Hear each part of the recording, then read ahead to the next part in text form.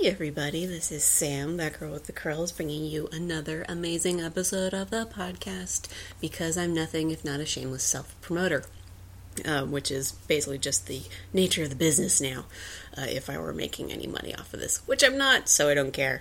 That's not true, I care a great deal. I care so much, some would say mostly, a bit obsessively, that I decided to bring together two of my recurring panelists, JP and James, to talk about the DC cinematic universe, I guess, or entertainment universe, however they're labeling it these days. So basically the DC Comics cinematic universe. This was initially going to be a Man of Steel, just solely Man of Steel episode, but it turns out we just kind of were veering more towards the speculation of what was going to come from the DC cinematic universe, or going forward in terms of not just, Batman versus Superman, but also Wonder Woman and possibly Aquaman and The Flash and Justice League and whatnot. So it turned into a lot more of that. We were trying to stay as balanced as possible. I know in other episodes we have gone off the rails a bit in our mutual, I want to say disdain or frustration is probably the better word for Man of Steel and the burgeoning DC Cinematic Universe. So this was us just getting together, trying to kind of sort these feelings out, and I wanted to put this out there before the official premiere of Batman vs. Superman: Dawn of Justice, which has started to, some reviews have been rolling in from the press who have already seen it. It doesn't come out as of the recording of this intro. Technically, it won't come out until Thursday, I believe. So I just wanted to get that out there before then. Hopefully, we entertain you as much as we kind of touch on some subjects that, as DC Comics fans, which JP, James, and I are mostly centered around. We want this to be good. We don't want it to suck. We want good things because these are the characters that we love and are the most familiar with. So take that as you will. Hopefully you come out of it with a little bit more insight into how our thought processes work, if you don't already know it. And sit back, enjoy episode 61, That Girl with the Curls.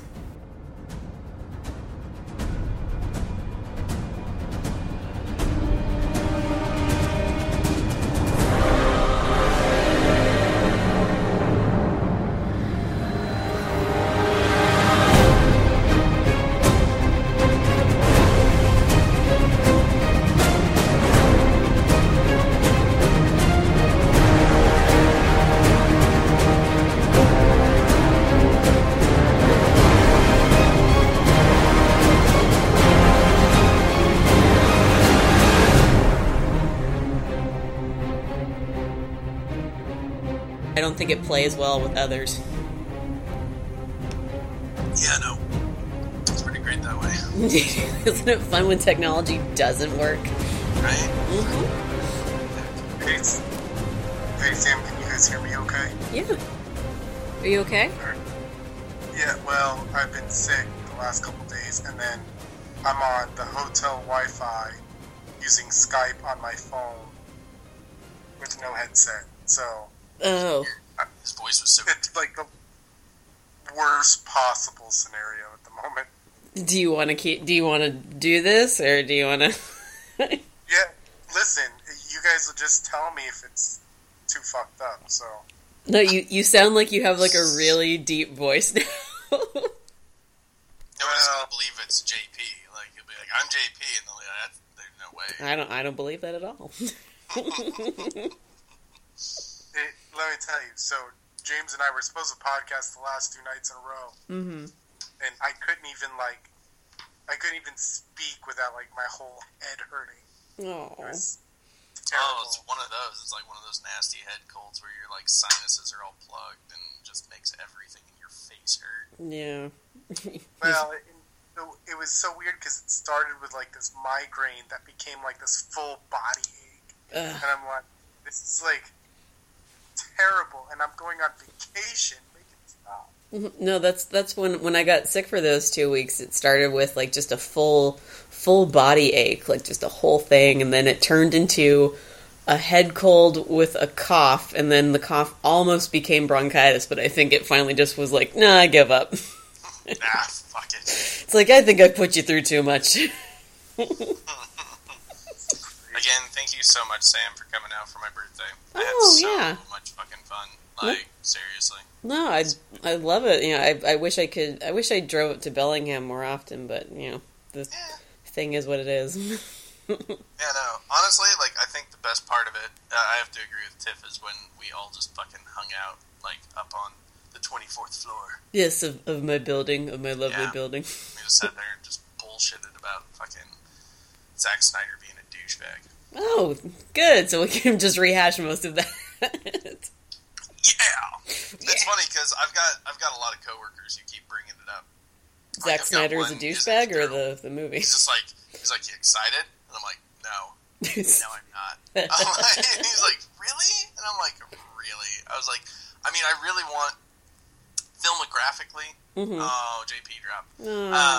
Filmographically, I want it to be a good movie. Yeah, but as far as comic, like, I already told Paul, like, I told him, I was like, I have already come to the conclusion I'm gonna hate every aspect of this movie from a comic book standpoint for the most part. Like, there might be a few things that I'm like, oh, that was okay, that was good, but relatively I'm gonna be like, yeah, no, fuck this. I'm not gonna like it for that part of it. Yeah, like, I've accepted this. I mean, I don't know. Like, I want to be able to enjoy it. Like, at the very least, I want to enjoy the Batman portion of it.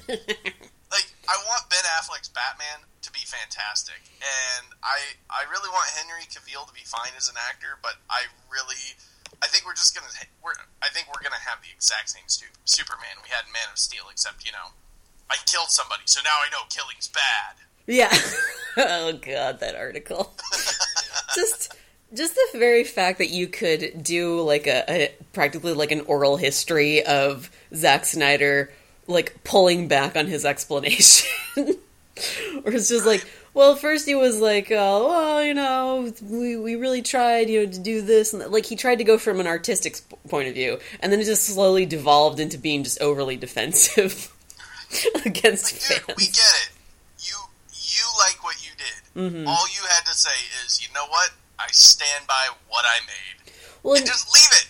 Just fucking walk away. The whole thing when it started off and they were talking about like what they were originally planning to do was, you know, with sending Zod into the Phantom Zone. It's like, yes, that's what you should have done, because that would have also given you the opening for potential sequels with Zod showing up.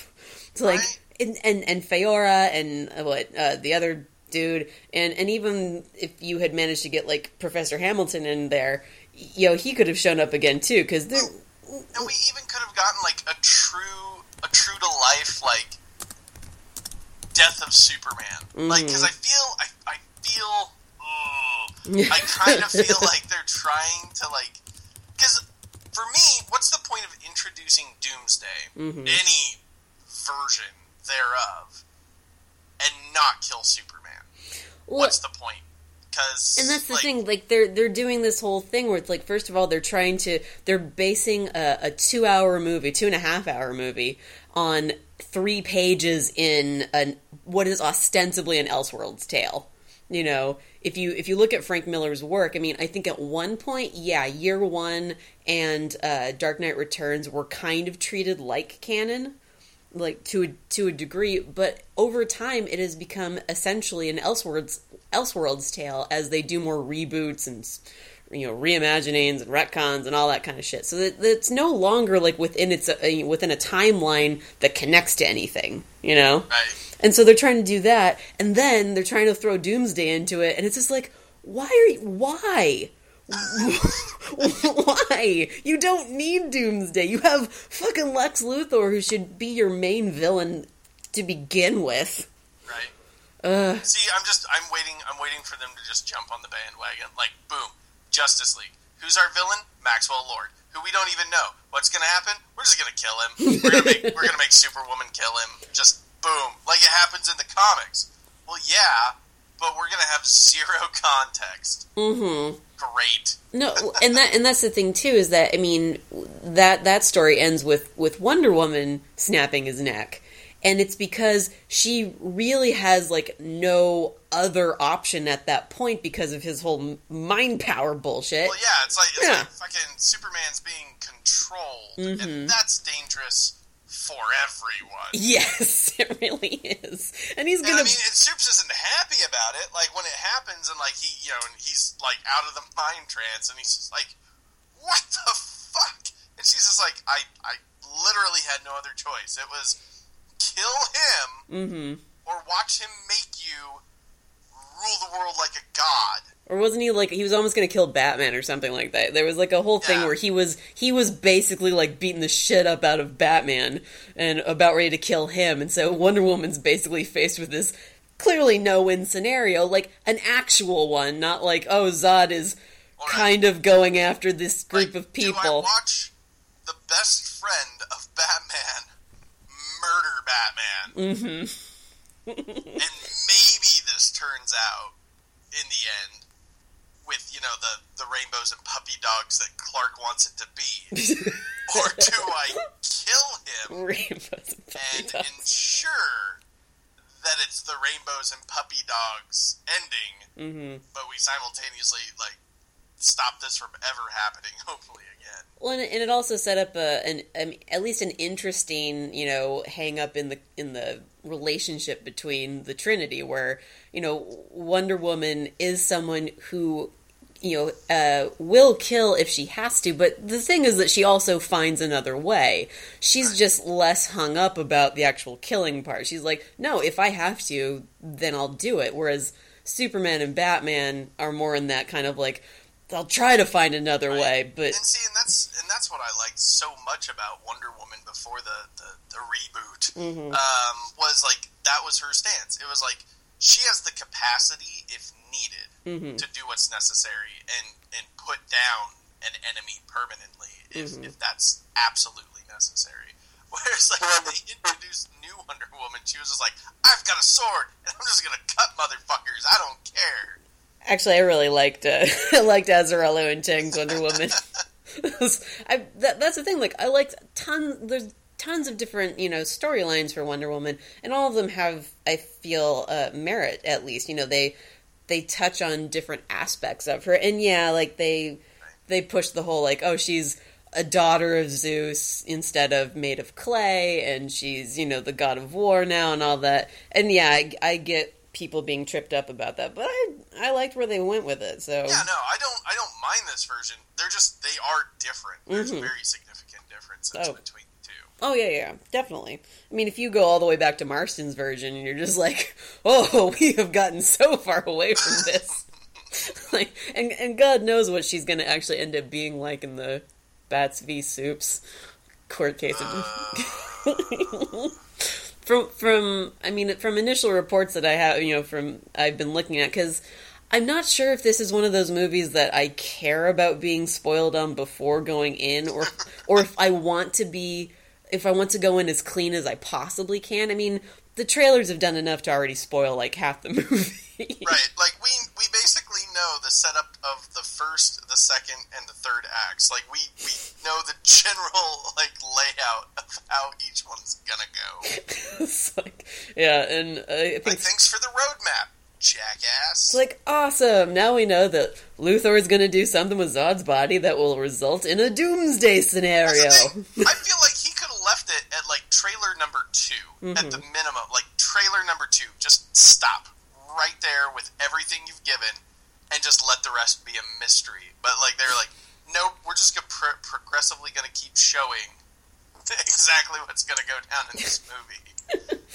Well, and I feel like it either shows a lack of confidence in the overall product, or whoever's making their trailers doesn't know what he's doing. Or she. I don't know. I don't know who's putting together the trailers. I'm just going to blame Zack Snyder for all of it. Okay. I would actually like to talk to somebody who is like a trailer editor, like a professional one in Hollywood, because I feel like that would be a fascinating conversation about story. And the fact is that, I mean, the trailer is what's supposed to get you excited for it. I mean, Granted, there are tons of movies that just basically tell you what the whole story is in the entire trailer. But I mean, what's the drive and the motivation behind showing certain amounts? Like, is it more acceptable, so to speak? Like, if deep down the casting crew are like, yeah, we didn't make a great movie. I feel like if I was the trailer editor, I would take a comic book cover artist's take on it.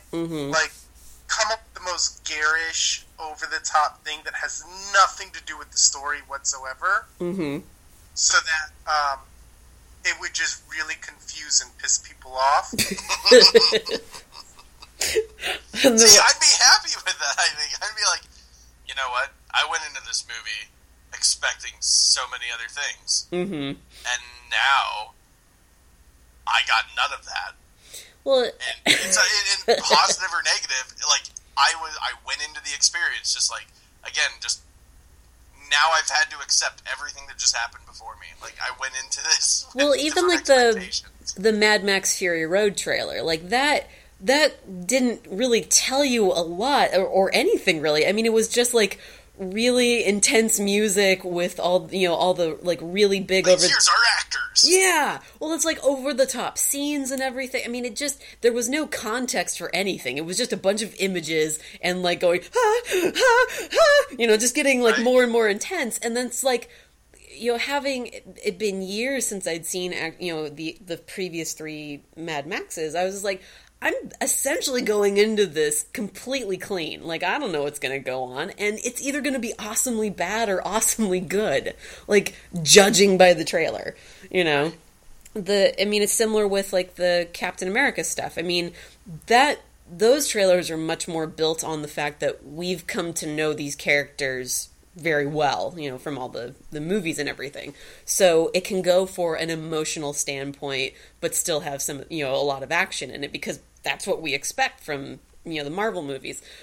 But the crux of it is basically Tony and Cap coming to blows over, pretty serious things. Right. You know what? I think with the Batman v Superman, we pretty much understand what the movie is trying to do. We know who the villain is we know what the underlying plot is. We understand what, from a universe perspective, Snyder's trying to get us to. With all the bore information, with all the previews, with all the shots, with everything we know is coming in Civil War, I still don't know what it means for the next movie. Yeah. And in that sense, I'm really kind of like happy, because I was thinking about this the other day. The interesting thing about Batman v Superman is that I don't feel like I will go into that movie, and I already have my tickets bought. I don't feel like I will go into that movie and be surprised by anything that happens in it. No. Yeah. But I always stop watching trailers after the second full trailer. Always. And so I think within the last couple weeks, both Batman v Superman and Civil War released their big third trailer, right? Yeah. So I've been actively avoiding both, and in doing that, I was just thinking to myself, you know what? I might as well watch the Batman v Superman one, because it's not going to tell me any. I already know what's going to happen. Yeah. I still feel like there's going to be something that's going to catch me totally off guard. No, and exactly, and I mean, and James and I were. I don't know if you were already, the call had dropped a little bit for you, or you were listening. Just the whole idea that they gave away too much. Like they didn't surprise us, or they don't trust us to be surprised by anything or to accept anything, really. That, I think it feels like very much a response to Man of Steel in a weird way, because with Man of Steel, they went the route of sort of nostalgia with the trailer, and then also using stuff from, what was it, Grant Morrison's All-Star Superman, something like that. They used the line from Jor-El and everything. So they were playing very much with the like, okay, we'll go for kind of the abstract, we'll get them like coming in, and it worked. It got people into the theaters, and we were just like, oh great, a Superman movie. And then we saw the actual movie. These ones now, it feels like a response to it where they it's almost like they understand that people didn't like the movie prior to, and now they're just like, well, we don't know if they'll come in, so let's just show them what's happening so that they'll get excited about that, right? Like, no, that's not how that works. I don't know. Well, and it's just I think you're right. I think part of my disappointment, and I'm actually not as big a hater of Man of Steel as most. Mm-hmm. Part of my disappointment with Man of Steel was that from the trailers, it felt like the thing about Clark and about Superman has always been there's essentially two core characters. If you go through and you read all the Superman books and you go back through time, there's 100,000 different iterations of him, right? Mm-hmm. But for me, there's always been two core characters, and the one is the perpetual, optimistic do-gooder, mm-hmm. and the other one is the ultimate son, right? Yeah. And so it felt like, given the darker tone that this DC universe was going to be, they were like, okay, well, we can't really do the ultimate do-gooder, right? But we're going to really play up the whole parentage thing, and that's going to be the heart and core of this. And I felt like they tried to do that, and they failed miserably. Well, they went the wrong direction. They were trying to really emphasize the Kryptonian stuff when, if you go back, again, if you go back to the comics, it's about Martha and Jonathan. Exactly. It's even with like Max Landis's, he's doing like the American Alien thing. The first issue is much more focused around Martha and Jonathan instead of Clark. I mean, he's got his scenes and everything, but that first issue is very much focused on the parents because that's really who we're supposed to see Clark through. You're not supposed to see an alien. You're supposed to see a human boy and his parents, and then what they're dealing with or everything. How they view him is that's supposed to be the audience surrogate. You experience the world kind of a little bit distant from Clark, which is fine. I mean, because you can do a lot of really good stories with that. Whereas with Bruce, I think you should be more in the shit with him. Going through kind of the more brutal aspects of like what he's gone through and then his training and everything. They're two different characters, and you're supposed to experience them differently. And these movies have only been going the Batman route. I mean, Man of Steel is not. I don't think it should be considered a Superman movie because it has Batman undertones to it. Well, and that I think is the roughest part of what we're about to get with Batman v Superman, because as you guys were talking about, the interesting thing about Wonder Woman is that she, of the three, is the soldier, right? Mm-hmm. It's not that she's comfortable with killing. For her, it's very straightforward. In war, soldiers kill. Yeah. It's what's asked of them. They don't enjoy it. It's what PTSD is. Mm-hmm. But to some extent, you're there to serve a purpose, and that purpose might be kill the other guy. Yeah. And so you have that, and then you have Superman, who's supposed to be the, look, guys, like, the world is a great place. That's why we do what we do. And there's Batman, and he's like, the world's a shitty place. Get along. Why we do what we do.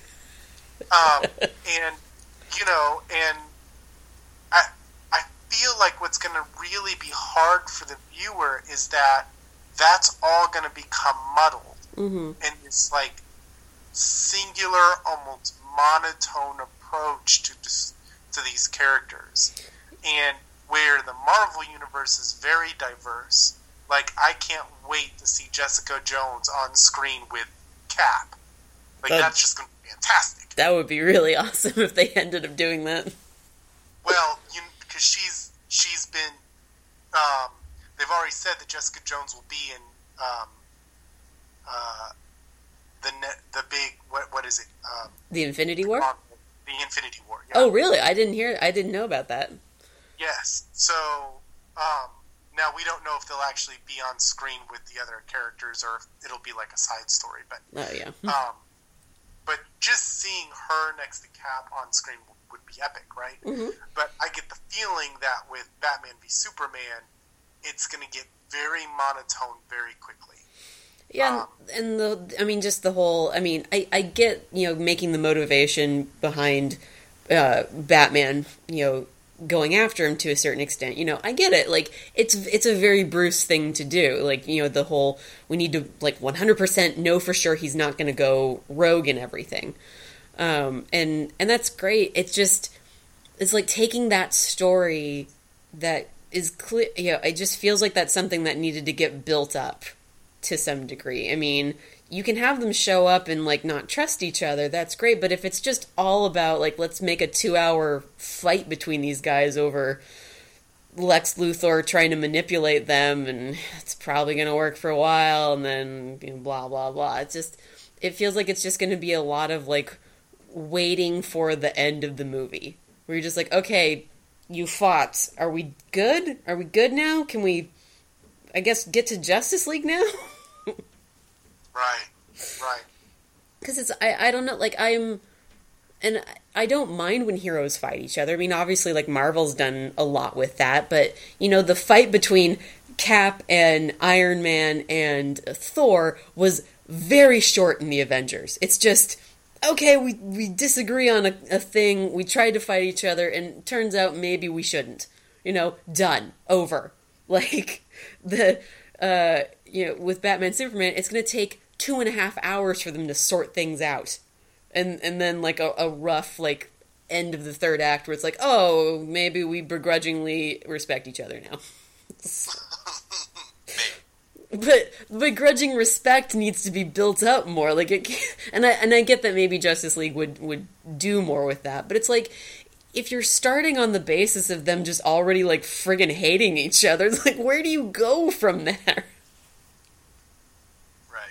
It's just, yeah. What are we getting into? What is happening here? Unfortunately,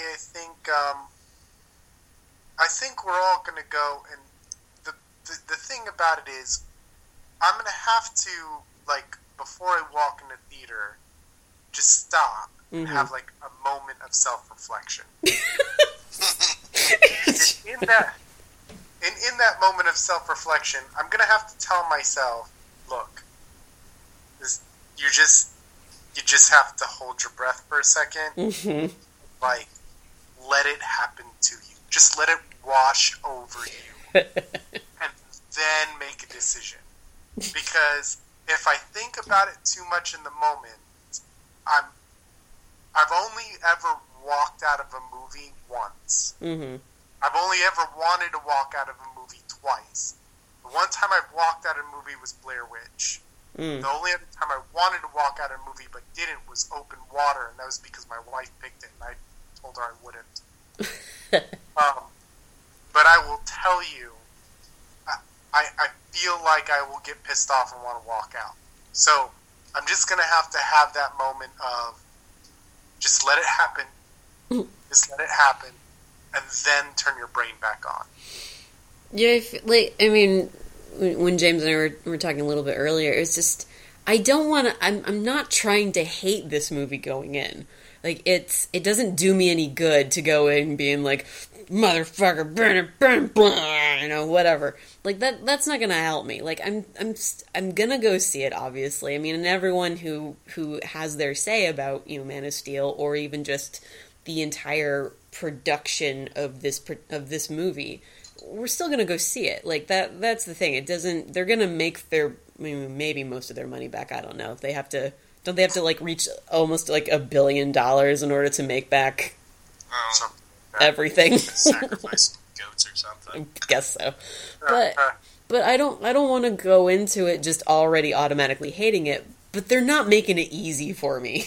It's right. just. Well, and that's my whole thing is again, we've seen how basically each act, we don't know what the finish of each act is, but we basically know the beginning of each act in terms of, like, how this is all going to pan out.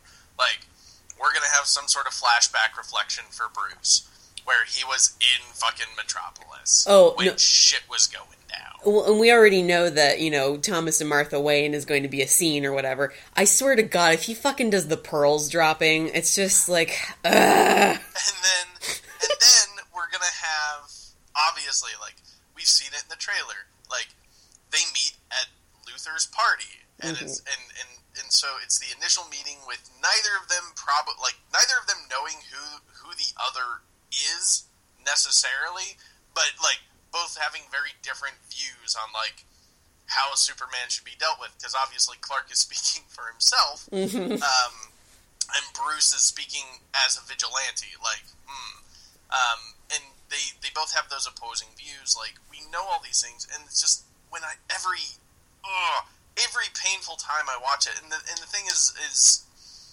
I want to watch it, if for nothing else at the end of the day,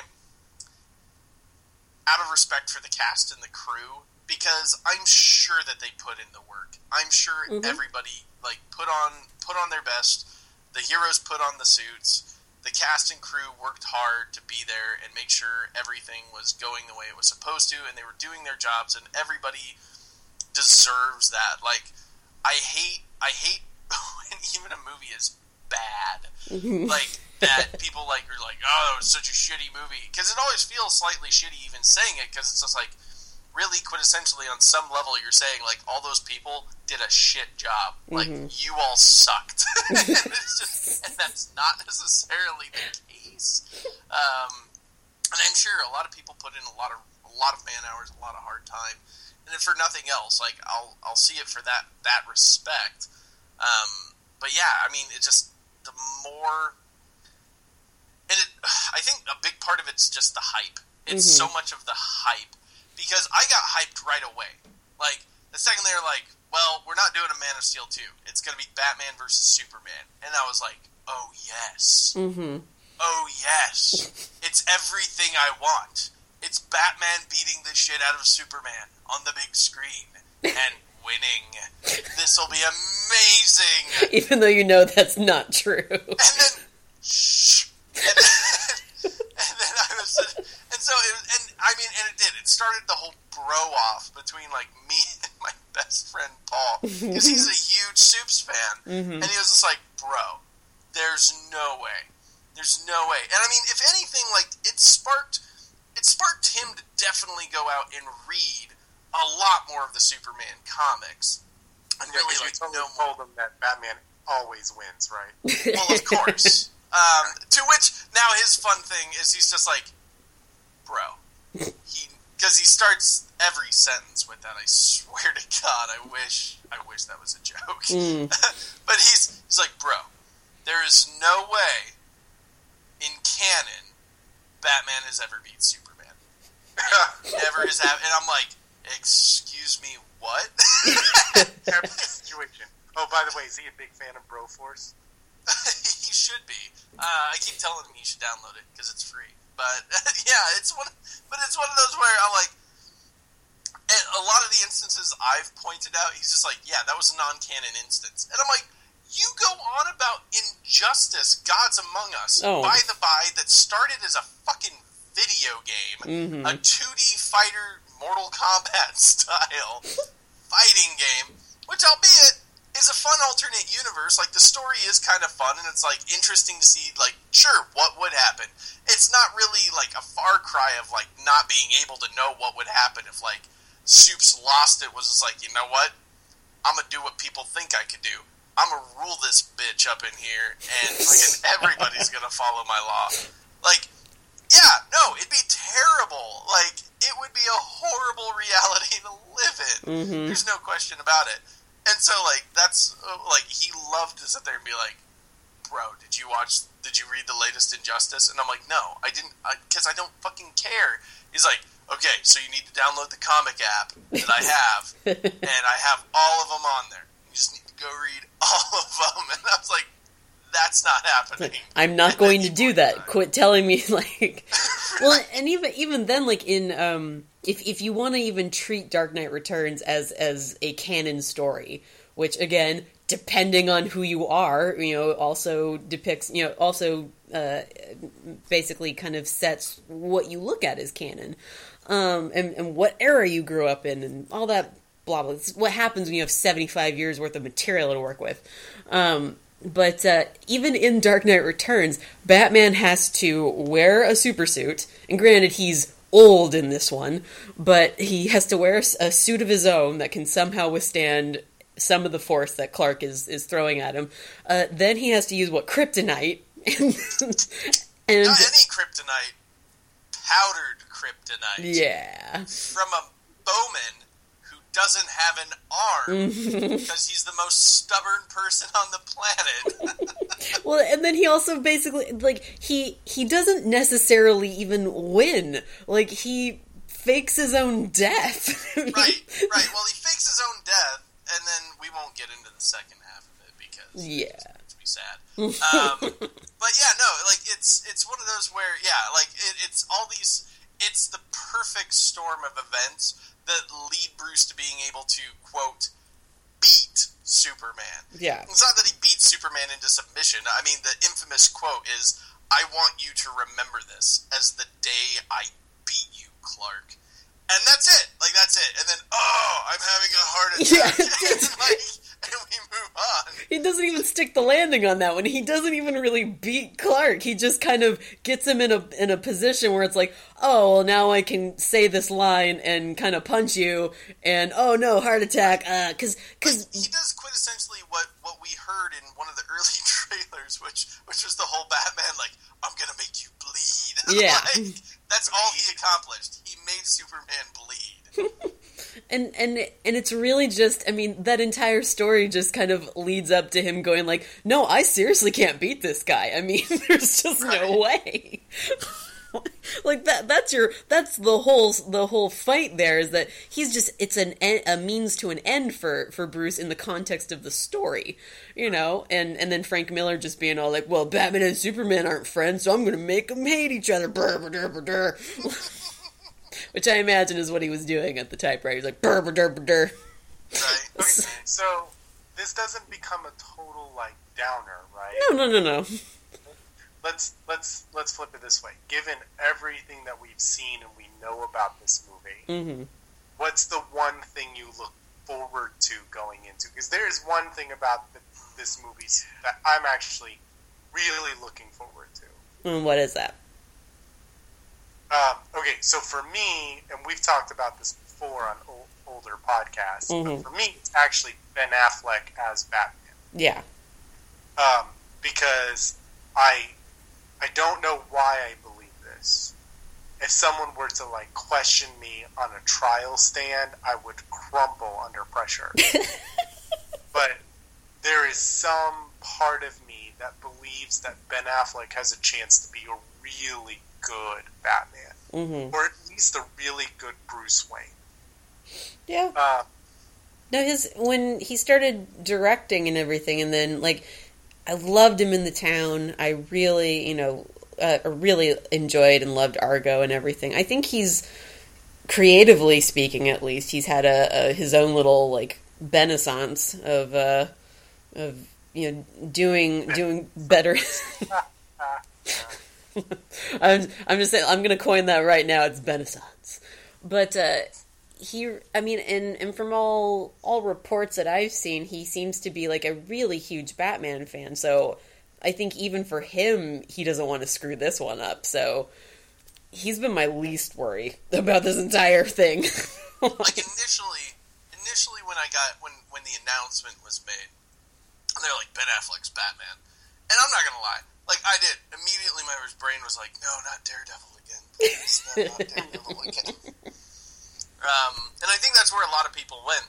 Oh, of course. And it was one of those, as time went, I thought more about it, and yeah, same thing. I was just but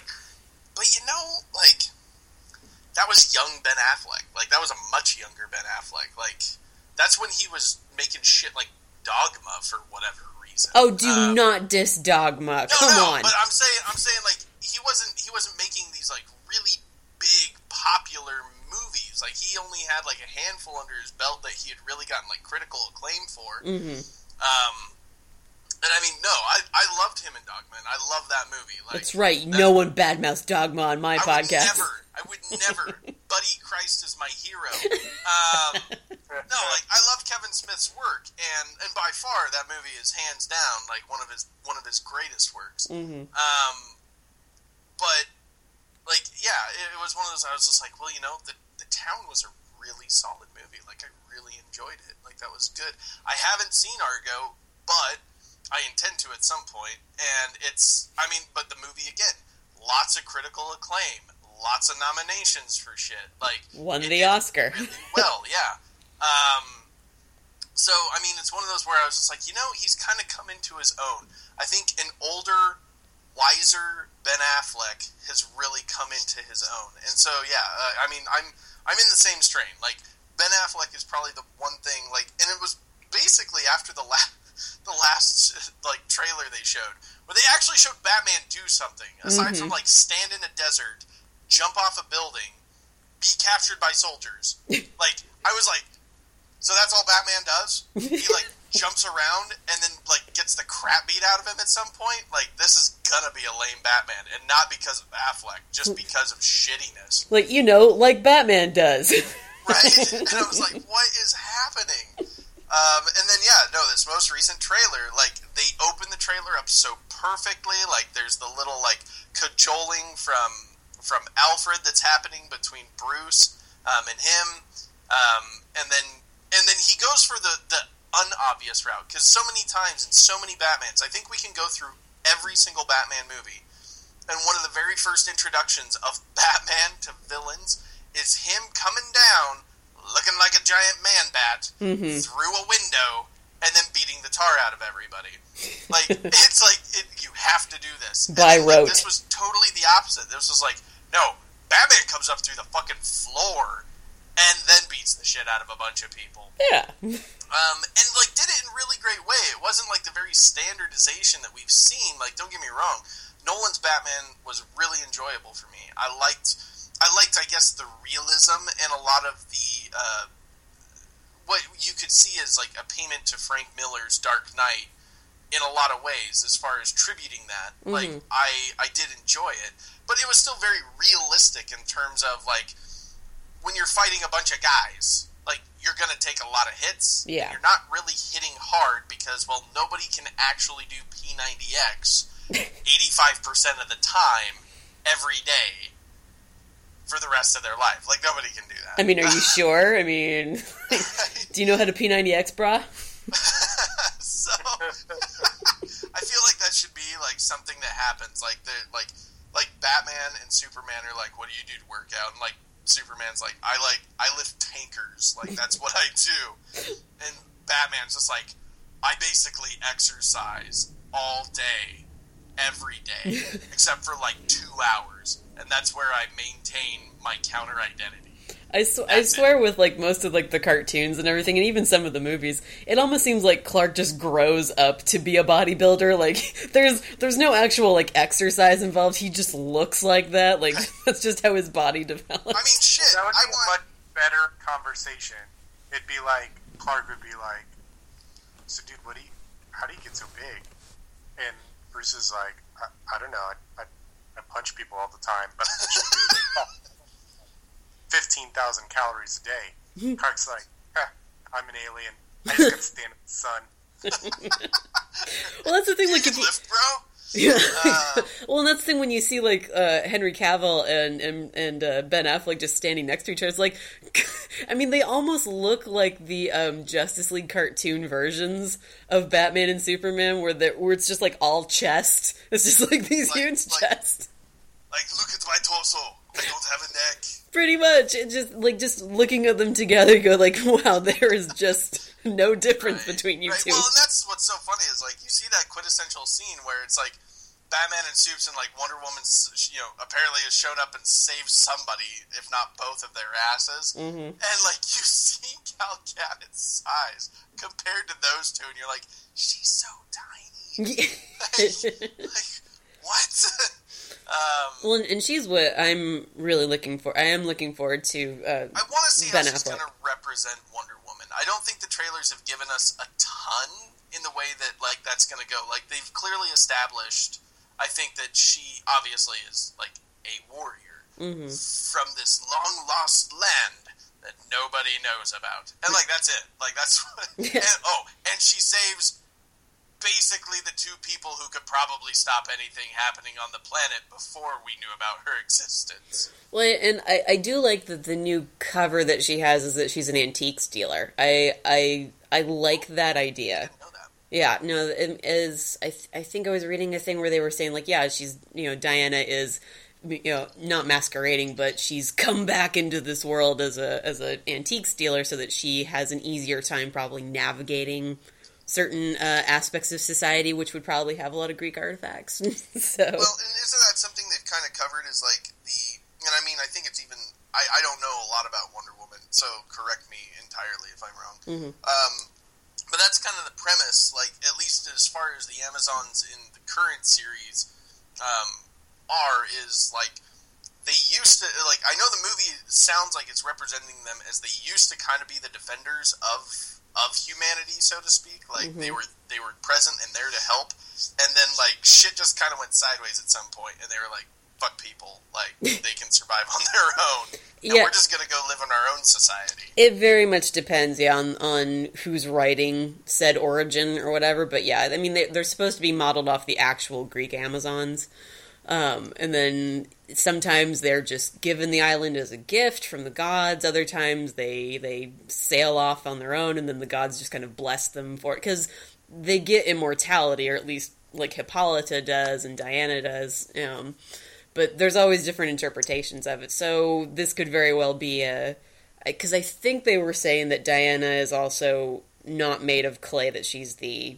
daughter of Zeus thing, so... Okay. So just like a demigod. Yeah, so I think that's in a lot of ways, it's just the most streamlined way to explain it, and I understand that, but at the same time, as a Wonder Woman person, you're like, you could have probably still gotten away with the clay thing. I'm pretty sure. Again, that brings us right back to the biggest, what I feel is ultimately the biggest problem DC has, and this is something we talked about on the last podcast with me and JP and Chris, which was so much of the fact that DC they're not doing any really great story building like the Marvel Universe has, where it's just like, I mean, Marvel has said there are certain characters that they're just not going to do an origin story for, because they just simply don't really have the time necessarily to do a quick origin tale with before they implement them into a show. But then it sounds like they're also going back. Like, that's kind of the case with, like, the Black Panther. It's like, we're not going to get an origin story before we meet the Black Panther. We're just going to meet him, then they're going to kind of go back and go, oh, hey, this is this guy. This is his life and how he came to kind of be. Which is great. DC's not necessarily doing a great job with that. They're going to, I think they're attempting that they're going to do that with Wonder Woman. So her showing up in Batman v Superman is, our first look at her, and then her solo movie that comes out, which I don't even know if it's a solo movie anymore, because we keep hearing things about, like, Batman and Superman showing up in that, too. Right, well, and that's just it. Like, that's my problem, is I'm just like, Marvel has a very clear roadmap. Like, you can look it up on the internet. You can see exactly what their fucking plan is. Like, we're going to make this movie, then we're going to do this movie, then we're going to do this big movie where all of these people come together. Maybe a few people die. Then we're going to make this movie, and then we're going to do this movie. Then we're going to do another big movie, and maybe some other people die. Like, or all of them die. We're not sure yet. All of them die. Like, they've clearly fleshed it out. And, like, so we can sit there and go, oh, okay, I kind of know what to expect. Like, I don't, but I do know what to expect. I'm okay with that. And, like, DC doesn't have that at all with Warner Brothers. Like, they have no clear picture, like, whatsoever. Like, right now, we're all flying blind as far as, like, their grand scheme plan. Like, the most we know is that there will be a Justice League movie. At some point, there is going to be the Wonder Woman movie, hopefully quickly following Batman v Superman. Well, because, they have Suicide Squad comes out in August, I think? August 5th, the day before my birthday. I have heard that they may not be doing a Man of Steel 2. Yeah, that seems to fluctuate because they clearly don't like Superman. They because they're saying that if Batman v Superman doesn't do as well as I think that they want it to do, which who knows what that arbitrary metric is, that they might forego a Man of Steel 2 and then focus on putting the Batman solo movie ahead of it. So, I mean, because Ben Affleck's going to direct it as well. He'll probably have a lot to say in the writing. More or less, he'll probably bring Chris Terrio along with him, who I think... I don't know if he completely rewrote Batman v Superman, but it started as a Goyer script that I think they were not terrible. Happy with. I've heard pieces of what that script was basically surmising to be. Okay, what was that? Chris had found it online, and it was really bad. Like, really, really bad. God damn! Now I have to go to the interwebs.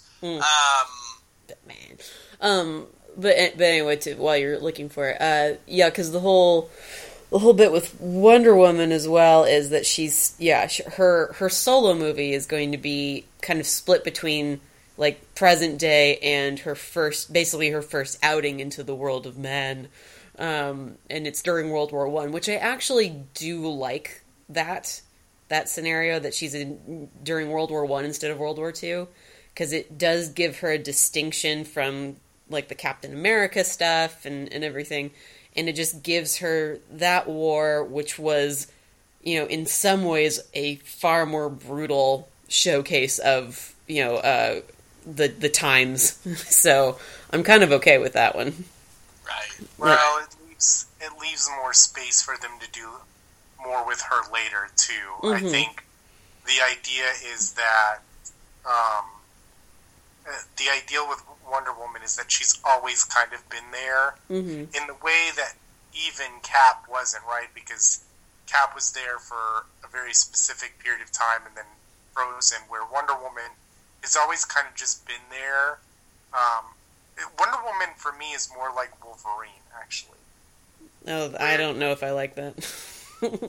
I say this because it's really important about my concern about where they take Wonder Woman in this film. Mm-hmm. For me, the thing about when I really enjoy Wonder Woman and when I really enjoy Wolverine is that there is it's not arrogant. There is the confidence of the fact that when they walk into a room, no one has seen the shit that they have. Mm-hmm.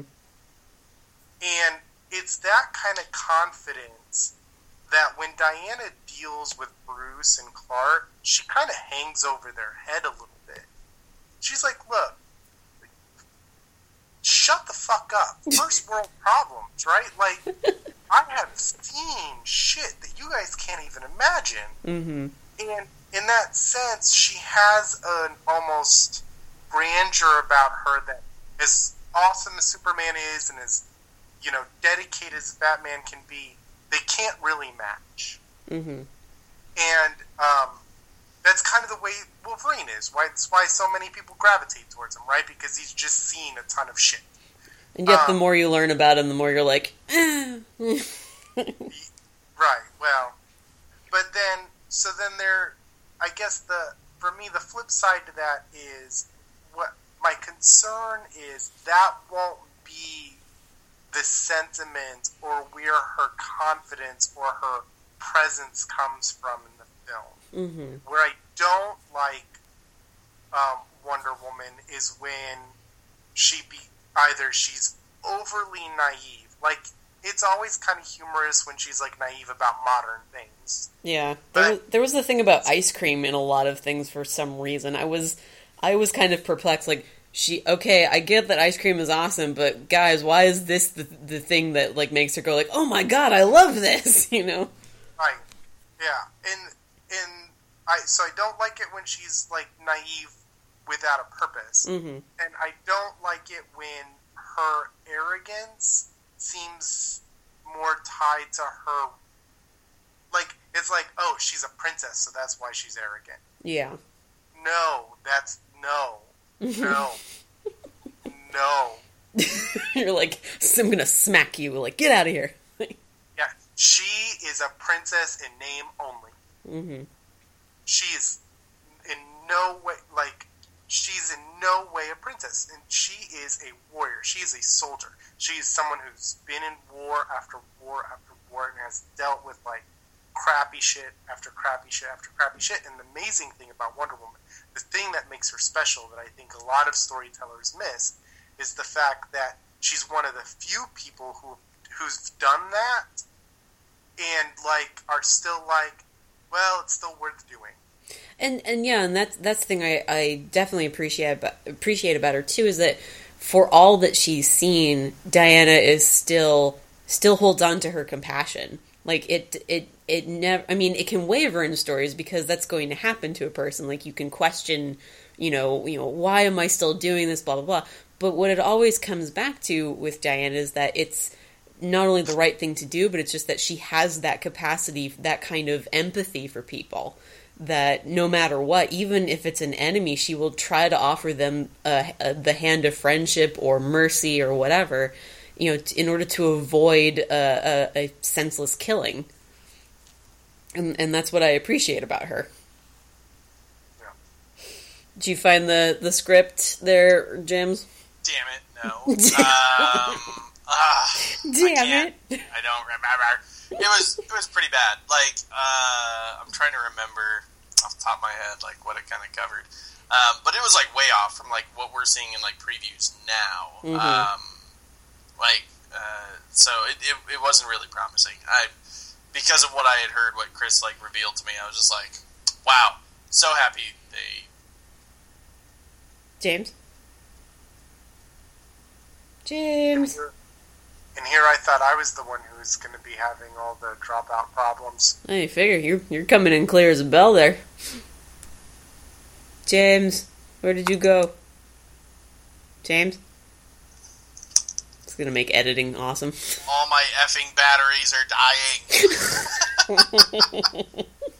I just switched out these ones, so these ones might die. I'm hoping they don't.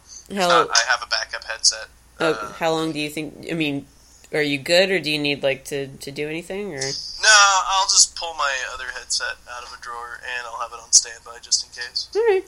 We're good. Ignore it, people's listening. It's like... I did it. It was a pause for effect. It was a very long pause for effect. It was like, we lost James there for a while. I think a shark got him. Well, it's all those Sharknadoes happening. Or maybe better, just King Shark just showed up and was like, "Rah!" Right? Where's the Flash? Still haven't watched it. Oh, come on, it's so good. I'm two Flash episodes behind right now. It's Okay, so not to distract us from our current topic. Yes. Right. But because I think since we didn't get to record something sooner, our new topic for the next episode that you and I do, James, is going to be Daredevil, right? But what? How dare you? I see. I'm not invited to the party when I'm hosting your damn podcast. I get it. You're always welcome. You're not excluded from this. I'm specifically addressing that other thing that I'm trying to do. Mm-hmm. And my point is this, right? So I love The Flash, and I found myself in the exact same position I did a year ago, where I'm thinking to myself, man, that Flash, it is just so fucking good. It is just so fucking much better than every... Holy shit, the first episode of Daredevil. Right. It's I know, as soon as I heard the release date for the new season of Daredevil, months ago, I was just like, why isn't it sooner? Why isn't it sooner? I am one episode in. And I'm already this is literally better than everything I've watched on television since the last time I watched Daredevil. Yeah, I need to start binge watching that, but I might only make it 1 or 2 tonight. There we go. Yeah. So let's see. Back to Batman and Superman. Well, so if there's a bad script out there from Goyer, one, that's not surprising. Mm-hmm. And two, it wouldn't be the first or last bad script of a Superman or a Batman movie that floated around. Maybe we needed a little bit more of this kind of critique and wavering by Warner Brothers back when they still had, Batman and Robin. Oh, that movie is so hard to watch. Because I remember because I know the Riff Tracks people, they did Batman and Robin. And I remember friends and I, we synced it up, we were watching the movie, and then just not even the commentary made it tolerable anymore. I was just like, oh my god, I forgot how terrible this movie is. And all I want to do is turn off the television or throw the television out the window or something, because I don't want to be watching this anymore.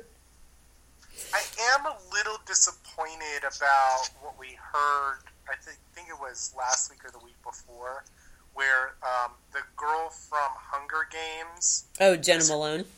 Jenna Malone, who I like quite a bit, mm-hmm. That we found out she's going to be Barbara and not Robin. Yeah, for all their Dark Knight Returns homages or flat out stealing, for her not to either be Carrie Kelly is it's an odd choice, but at the same time, probably makes sense. I'm just a little disappointed by it. I feel like as big as the Dark Knight Returns is, and that whole story is the Batman fans, mm-hmm. It's still not really. Carrie Kelly is like when I eventually go get my Batman tattoo, I always tell people, well, there's been 4 Robins. Mm-hmm. Well, that's not really true. I feel like Carrie Kelly needs her time in The Legitimate Son. Mm-hmm. And it's, as much as she's not one of my core Robins, I think it would be a good step for that character and for fans in general to have her mainstreamed a little bit, and it's a missed opportunity for that. Yeah, I'm actually really curious about who the Robins are going to end up being, like what route, what that's going to look like, I guess, because we do know that at the very least one of them might be dead, because we're not. James, you brought up last weekend that there's this rumor going around that the Joker could potentially be Jason Todd. Yes, there's a little bit of evidence that kind of points to it. That some other internet sleuths, not me, I'm not taking credit by any means, a lot of other sleuths out distances himself from it almost immediately. No, I'm just saying, like, I don't like crazy analyze shit like that. Like, I watch a trailer and I'm the guy who's just like, yeah, that's cool, some shit happened. Awesome. And then there's others who are just like, wait a second. Like, if I look with a magnifying glass at the shoulder over the bird, like, Jesus, like, they look for some crazy stuff to try to find something in everything.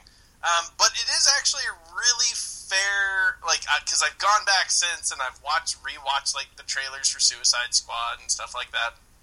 And there's a clip that shows in one of the trailers the Robin suit, the last Robin, which maybe was Jason, one Jason Todd. And so in the suit, there's these 2 cuts that are in the shoulders of the suit. We don't really know what they're from. There's no explanation, obviously. It's just a shot that pans across the suit.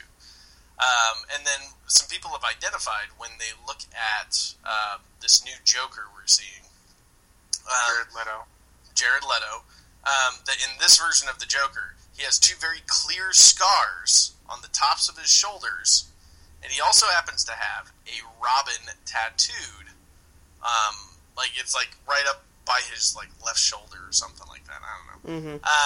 And so people are like, "Ooh, did Jason Todd become the new Joker?" Which would be an interesting twist. Like, this is something, as said, we talked about, and I was just like, that could be interesting. I'm vexed, but simultaneously I'm like, how are you going to make that work? Because, I mean, for me, in the very brief instances that I've had experiences with the character of Jason Todd, most of my experience has been from, honestly, from Batman Arkham series. Mm-hmm. And the most recent one in those covered, like, the entire Jason Todd story, like, what had happened to him by Joker, the fact that he had been tortured and then eventually murdered with quotes. And then, until Superboy Prime punched reality.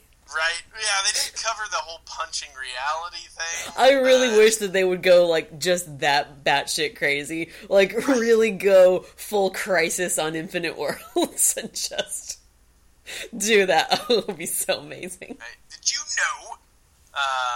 So yeah, no, it's like, it's one of those, like, I'm really, like, it's an interesting perspective. Like, because again, it very much seems like DC is playing the whole, we're just going to play alternate universe roles with a lot of shit here. Mm-hmm. So that could be compelling, I guess, as far as, like, how he got to that point, and if they're going to actually explain that at all, or if we're just going to deal with that.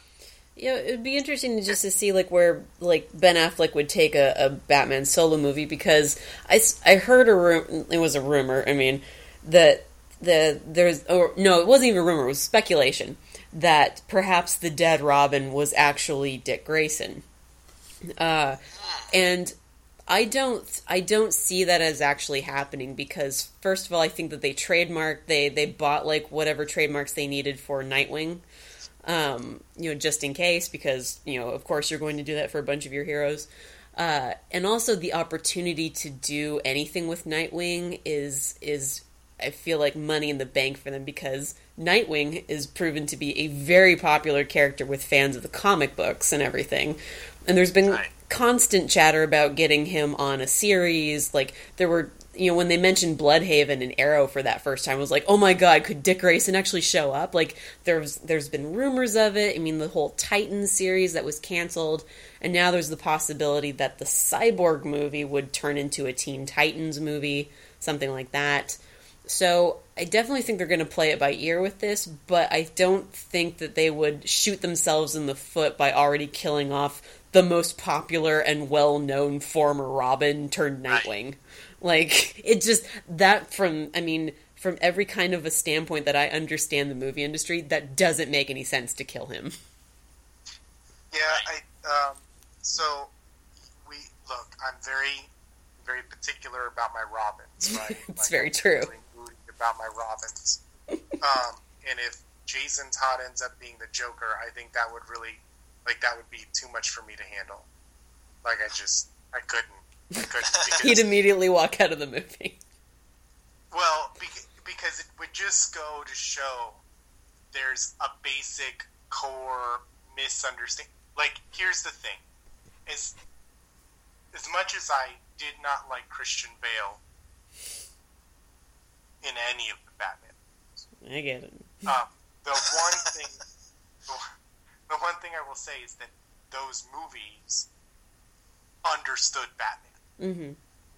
And they understood the Joker, and the reason why that second movie was the best movie of that series, and potentially one of the best movies ever, was because they understood something core about those who follow Batman and those who follow Joker, and that the underlying tone of that movie, even with the Two-Face story among it, was that those who follow Batman are to varying degrees willing to do whatever it takes to see the world be a better place. Mm-hmm.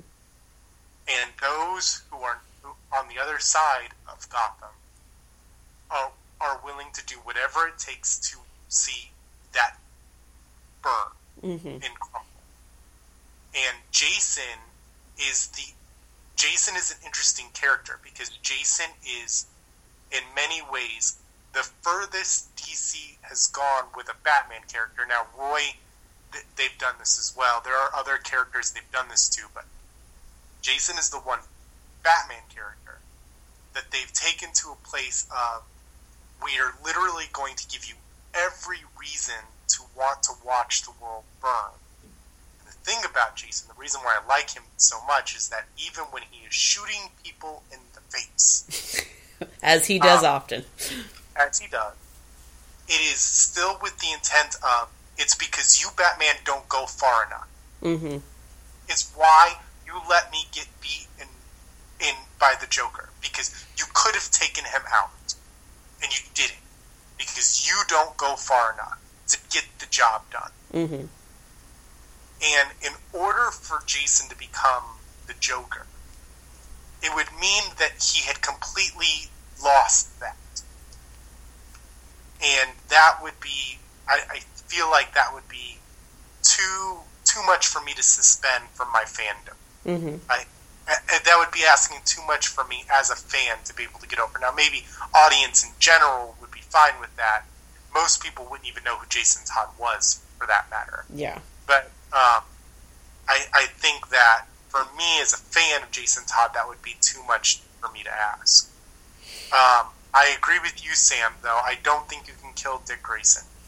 Yeah, he's one of those, like, just, he's too popular. He's too popular in terms of, like, just comics fandom and everything.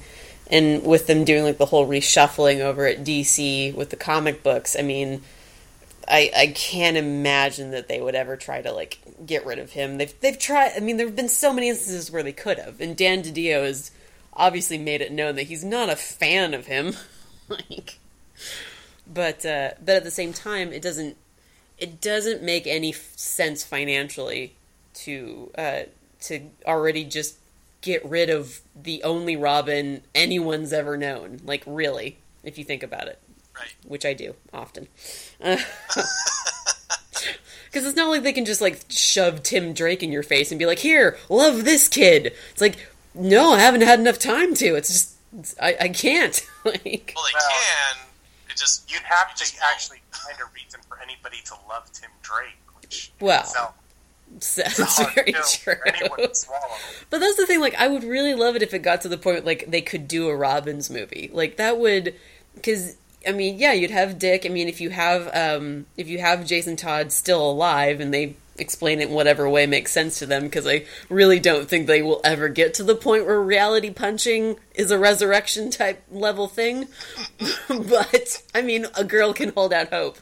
But if you have Jason as the Red Hood and then Tim as Red Robin, or just, Robin, and then bring in Damian for whatever reason, it would be an interesting thing just to at least look at it, or bring in some, have some chicks. Like, let's get all the girls in there too. Right. Do a Birds of Prey movie. I think I remember way back when Ben Affleck was announced as Batman and everything. I think this was when we were back doing Word of the Nerd, JP. And I think I told you and Jack, it was like, the benefit of an older Batman is that it jumps the timeline up enough that we can actually get some of these Bat family heroes that we've wanted, but they've never they never had the potential to do them, or didn't want to, because Nolan's whole thing was that he didn't want to do, like, the traditional Batman and Robin thing. That just didn't make any sense to him. Which, yeah, I get the feeling that, it almost takes a whimsical approach for Marvel to make a movie like Guardians. Mm-hmm. Like, it almost takes someone being like, you know what? I just want to do something for fun. Mm-hmm. We're going to go make Guardians of the Galaxy. I don't know that DC and Warner Brothers has that in them.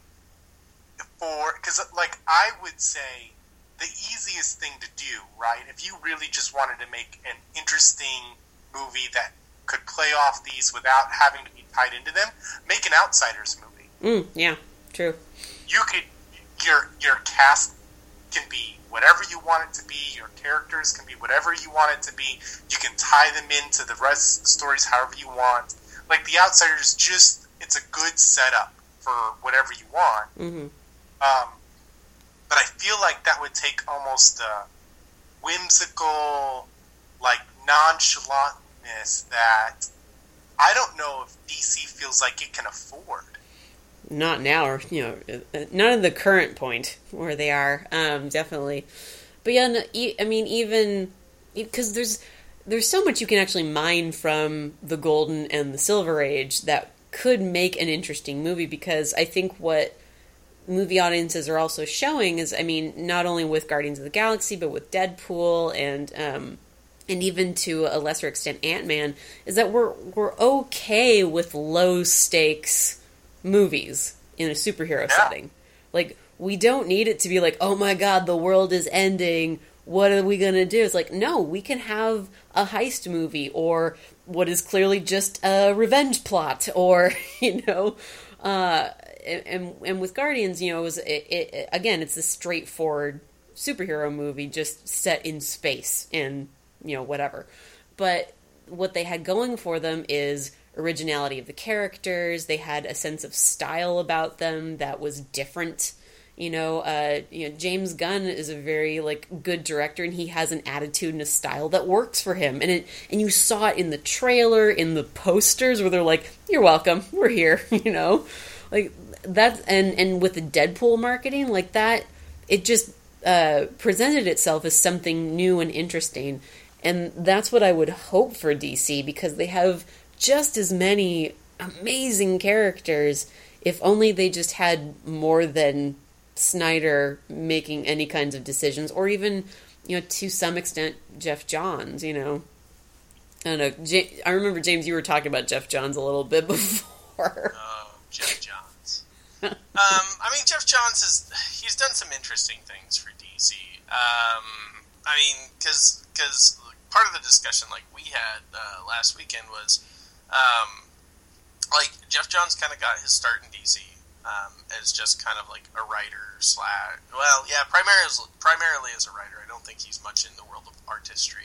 I don't know for sure, so nobody quote me on that. In case he comes to my house and tries to beat me up, because dude's in shape. Like, what the hell? Like, I expected that, but no, like, so, I mean, he got to start kind of doing writing, and he's the guy who, like, for the longest time, like, Green Lantern Corps. Green Lantern was one of those where we were all just like, his weakness is yellow? That's a really odd weakness. I wonder why that is. And for a long time, it was always like, I don't know, like, nobody really knows. There's a lot of theory, but whatever, who gives a shit? Like, he's weak to yellow, fuck it. He is weak to yellow, the alien's weak to a rock, Batman's weak to, you know, mommy-daddy issues, like, whatever, like, we'll move forward. He's weak, like, if you break his arm, you know, whatever. Right? Like, the world moved forward regardless of knowing, like, the weird, you know, these very obvious kind of painfully strange weaknesses. And so Jeff Johns was kind of the guy who came out and he was just like, well, I don't like it.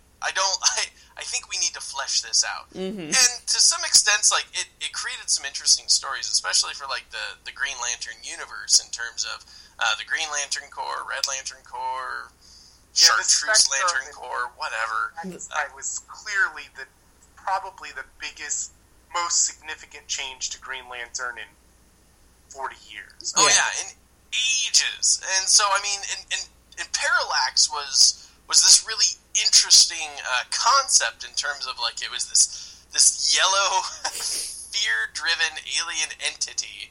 And that's really what it was. It wasn't so much a weakness to the color yellow. It was more the weakness to fear in general, but that happened to manifest itself in the yellow core and all that kind of stuff. And so, and I mean, he fleshed all that out in terms of all of the Lantern Corps, in terms of what each lantern was. Like, green was willpower, and yellow was fear, and red was, I think, like, rage or some shit. I don't know. Well, and even just, like, the way that if you are a Red Lantern, when you get the ring, it's like you cough up blood immediately. Right? Like, it was some really odd stuff. And what was disappointing in the DC world is, like, that Abomination we don't even refer to as, like, a comic book movie that they called Green Lantern. Because, like, for whatever reason, whoever wrote that, and that's, like, I have so many questions about that movie. I would love to talk to DC about and be like, who gave the okay on any of it? Like, who was the guy who was just like, yeah, no, okay, sure, we'll rush an entire saga of comics that spanned, like, hundreds of pages in the comics world across multiple, like, universes in the comics world. And we're just gonna just smash it all into one movie so nobody understands what the fuck is happening. It's like, yeah, you know that Parallax guy? Let's make him a cloud. How about we make him a cloud? Listen, the greatest thing about that movie is it proved that not even Ryan Reynolds can make Hal Jordan tolerable. Right. So, well, and that's the thing, is like, it was one of those where, so, I mean, Jeff Johns, like, you know, he when he came on the scene in his rise through, up through DC, was mostly like he really wanted to flesh out a lot of characters. These like really small things that were kind of strange to people, and they were like, "Well, I don't understand that.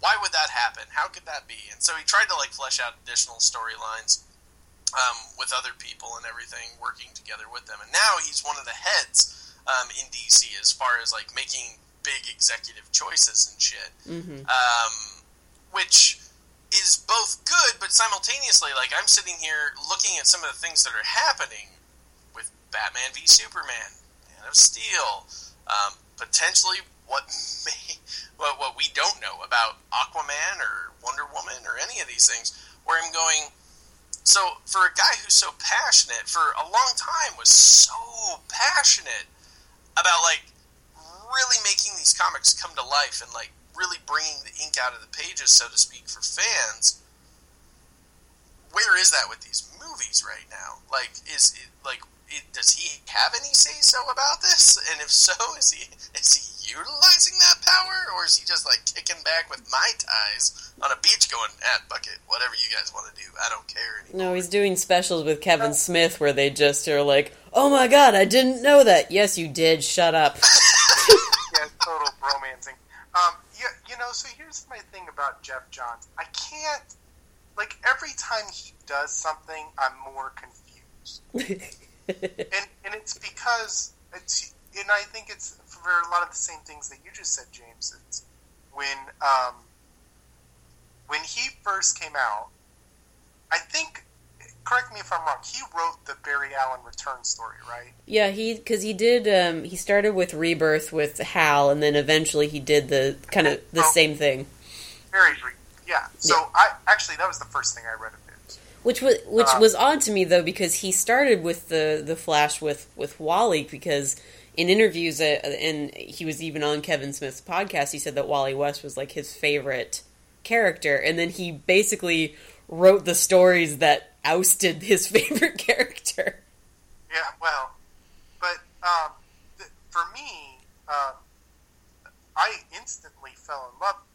It could have been partially because he was bringing Barry back, right?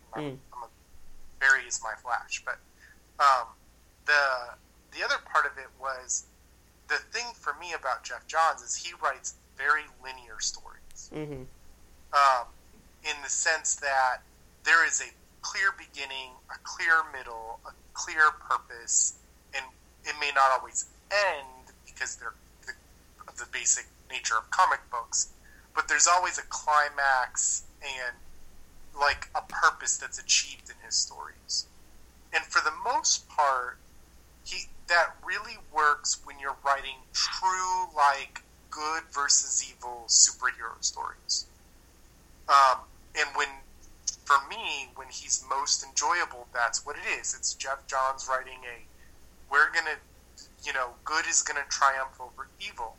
Where it becomes less enjoyable for me is when it gets into the darker undertones. And I feel like when we go back and look at some of the failings of the New 52, which, of course, we all know he was very involved in, right? Mm-hmm. I know DiDio was kind of the ultimate decision maker, but I got the feeling, I don't know if you all agree, but that Jeff was kind of the creative, like, stopgap. He was the creative lieutenant up to DiDio. I think he got roped into it, I think, at first with Flashpoint, because from what I can tell, Flashpoint was not intended to change the entire DC universe, but then they made it happen that way. And so, ever since then, I feel like anytime he tries to, like, and maybe he enjoys it, maybe he doesn't, I really like to sit down and ask him. Like, every time he's, like, forced into doing the dark DC thing, his stories just aren't as good. Even Blackest Night, which is, for the most part, a kind of dark story, is still a good triumphing over evil, right? And it was fantastic. But so what's confusing for me, right, is what is his involvement with Snyder? Because I get the feeling like he would either love him or hate him. and that those two working together is either a recipe for disaster, or potentially, if Johns had the ability to, like, tell him, no, that's stupid, don't do that, this needs to be good versus evil type deal, it could actually be a nullifying effect to Snyder's otherwise, like, fatalistic tone. Well, yeah, and I would be interested to see, like, what is that relationship in terms of if Jeff Johns, because Jeff Johns is basically, like, kind of in charge of all their media stuff, so he's very involved with the television shows. I know that. I think he's an executive producer. He's written episodes and everything, so he's very involved with, like, Arrow and the Flash and everything, where he can be. But when you get down to the movies, it's really hard to tell if he's involved to the extent, like, has he, like, had any, like, look at the script, is he just a producer, or is it just, like, a in-name only because he happens to be, he's working for DC Comics. Like, I've never seen anything where it's, Jeff Johns in the same room with Snyder or Ben Affleck or anything like that. So it's like, it would be interesting to get them in a room and be like, okay, have you guys ever even talked to each other? Like, Jeff, meet Zach, make with the happy. So I would actually be very curious about that, like how much involvement he really does have on the movie side, because obviously with the television side, he's very involved. Right. Well, and he's most involved with the Flash and with DC Legends, which again are good versus evil stories and really good shows. Yeah. Like, I know he's I don't know, was he involved with Arrow early? I think so, in terms of just being, like, on a producing side. No, maybe he did write scripts. I think he wrote a few episodes. Maybe. Yeah. But there's definitely, I don't know, there's definitely more of a, there's definitely more of a John's feel the more that universe develops. Well, no, I think he did. I think he did write episodes, because I pretty much remember you and I talking about episodes of Arrow and talking about and the fact that they spelled things out so much to people. Oh, yes, which he does. Yes, that the Johnsian way of writing, which is to just really not have subtlety at all. It's just, I'm going to tell you what's on the surface. There is no subtext. It's just text. So, but to some extent, know your strengths and your weaknesses. No, of course. I mean, that works for people. It's a great introductory way of getting into comics. If you're going to do that through Jeff Johns, he's very good at explaining who characters are. It's just when you want anything else below the surface, you're going to probably need to go to, like, Scott Snyder, maybe. Sure. But, yeah, I mean, I don't know. We're getting close to an hour and a half. I don't think we want to make this into a 2-hour one, but... No, I think we're going to probably have a lot of analysis coming out of it. I think the most important thing is Snyder has to just not get in his own way here. Mm-hmm. Which clearly is what happened with Man of Steel. I think he was trying to get to something. He was trying to send some sort of message about the danger of Superman or the potentiality of Superman, and he got so wrapped up in that message that he lost himself in it. Mm-hmm. And Snyder does that. For me, Snyder is like the artsy version of Michael Bay. Like, you're going to get a beautiful thing. You're going to get a wonderful thing to look at. Like, Michael Bay is kind of like a Jackson Pollock painting, where you get into Snyder, and it's more like a Picasso blue period painting, right? But like, they're really great to look at, but then the story falls apart after like the first frame. Yeah, and it's no, go ahead.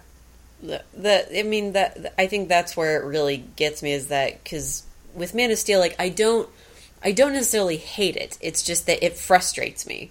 It is a movie that had all the potential in the world to be a really good Superman movie, and in the end, it just turned into this thing that I have to look at and go like, well, I guess that's the beginning of a DC universe that I'm not sure I'm all that excited about. And really, like, just even going into this next one, it's not excitement that's putting me in the seat of the theater. It's this weird kind of resignation, just kind of like, well, if I'm going to be able to see the characters that I love reading about, like, on the big screen, this is what I have to deal with now.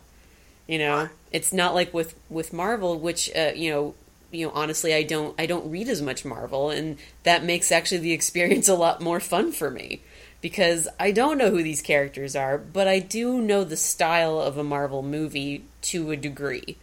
I know it's not going to be a dour, color palette. It's going to be bright. They will fight in the daytime at certain points. There's a lot of humor that is involved, but doesn't take away from the drama. But and I know that this is only the second movie in what is their, cinematic universe. But with Man of Steel, it just felt like such a huge burn of disappointment that going into the next one, you're just like, oh my god, I just don't even know. I don't even know. Yeah, it'll be interesting to see. Like I said, I think Snyder can make good movies. I believe that it's in him to do that. I just feel like he has to not get in his own way a little bit. Yeah.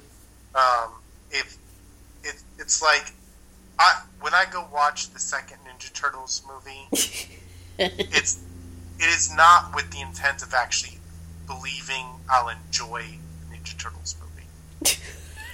Go Ninja It is because I like to give. It's for the same reason, like, I want to go see fireworks. You give people money to watch a spectacle, right? Mm-hmm. Now, are you talking about the most recent Ninja Turtles too, or are you talking about the old one back from the 90s? No, I'm talking about Michael Bay's Ninja Turtles. Okay, good. Oh yeah.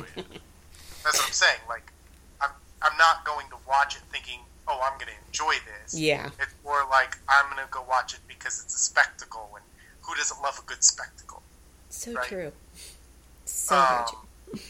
So, but with Snyder, I do feel like there's still an opportunity for this to be good, even if it's not for him because of Affleck and some of the others involved. I like Henry Cavill. Mm-hmm. I think Gal Gadot is. I have high expectations for her. There's so many possible things. I'm actually really enjoying this Lex Luthor. I know not everyone is, but I kind of like him. I really want to see how that plays out, because from what they've shown us, I think I'm going to like the kind of smoldering Lex Luthor, the one who's when he's talking to Lois or whatever. I think I'm going to like that version more than the one that he's going to put on for the appearances. Like, that feels like that could potentially get really annoying. Yeah. Mm. Well, and he's young, right? Yes. He's to be a young Luthor, and young Luthor, I can buy that. It'll be interesting to see what, a movie or two down the line, what bald, aged Luthor is like. Yeah. Does he embrace that dark side? I just go read Azzarello's run. Oh yeah, no, I have that. But I'm just saying, Snyder and Eisenberg and all of them, just go read that and then put that on screen. But yeah, we'll see. Yeah. Well, Jason, James, thank you for joining me and talking about. I don't even know what this really was in the end, but it was something. So, Right. yeah. I thought it was going to be much more of a dissection of Man of Steel, but it's just like, you know what? At this point, what are you going to do? Right. What can you do? I mean, we can spend an hour and a half bitching about it, which is quite easy. Which we've all done on occasions. Right. I think definitely in the future we'll probably have a lot more of an educated opinion on being able to break this down a lot more, especially after we all see it sometime after next week. Mm-hmm. And we'll be able to come at this with a much more educated thought process beyond. I think Superman's going to be basically the same Superman we saw in Man of Steel. I don't see a lot of growth in terms of the character myself. Mm-hmm.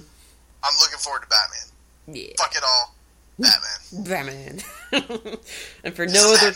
Because I'm Batman. That's what I really want to see at some point, is them actually do the superhero cafe kind of thing. Where they're just sitting there drinking coffee. It's like, you know what I would have done to you? It's like, I don't know, you would have thrown a batarang at me. It's like, yeah, because I'm Batman. It's like, I will freeze breath your face off. And I don't think he's gotten freeze breath yet, so potential new power, yay! Yay! Alright guys, but thank you for joining me, and do you want to plug Nerd Nonsense at this point?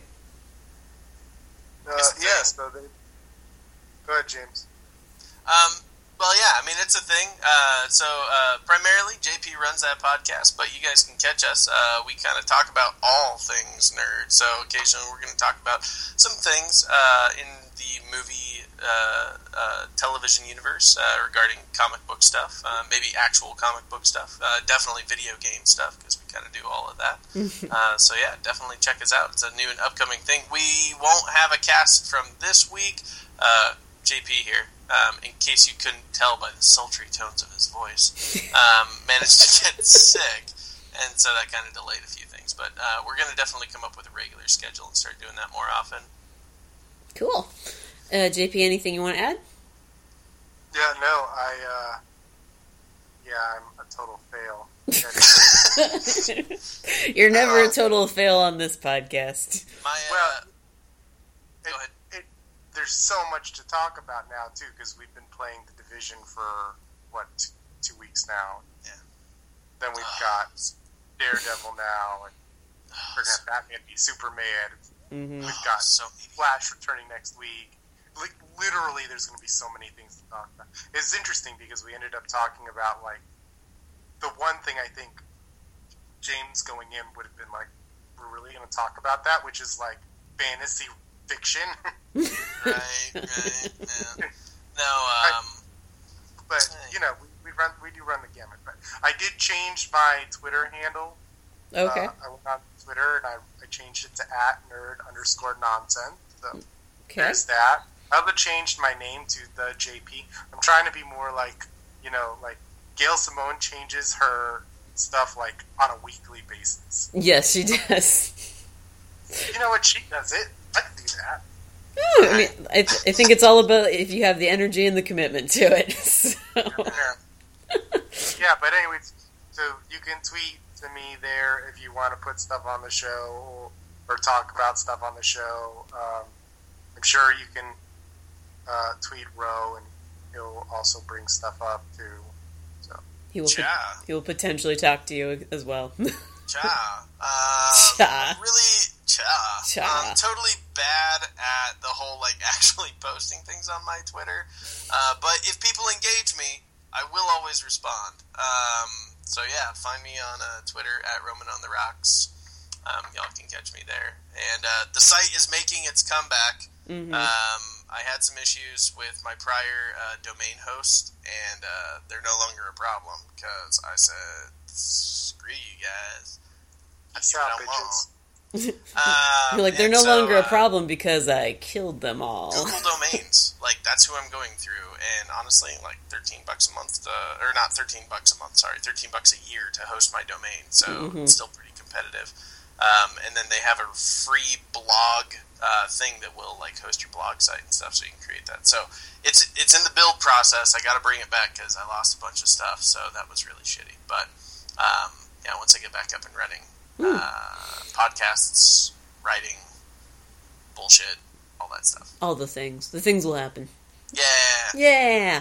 Well, I'm always happy to have you guys on, and you're just becoming such recurring panelists anyway, so... Yeah. Yeah! Like, thank you guys, and as always, good night, everybody! Good night.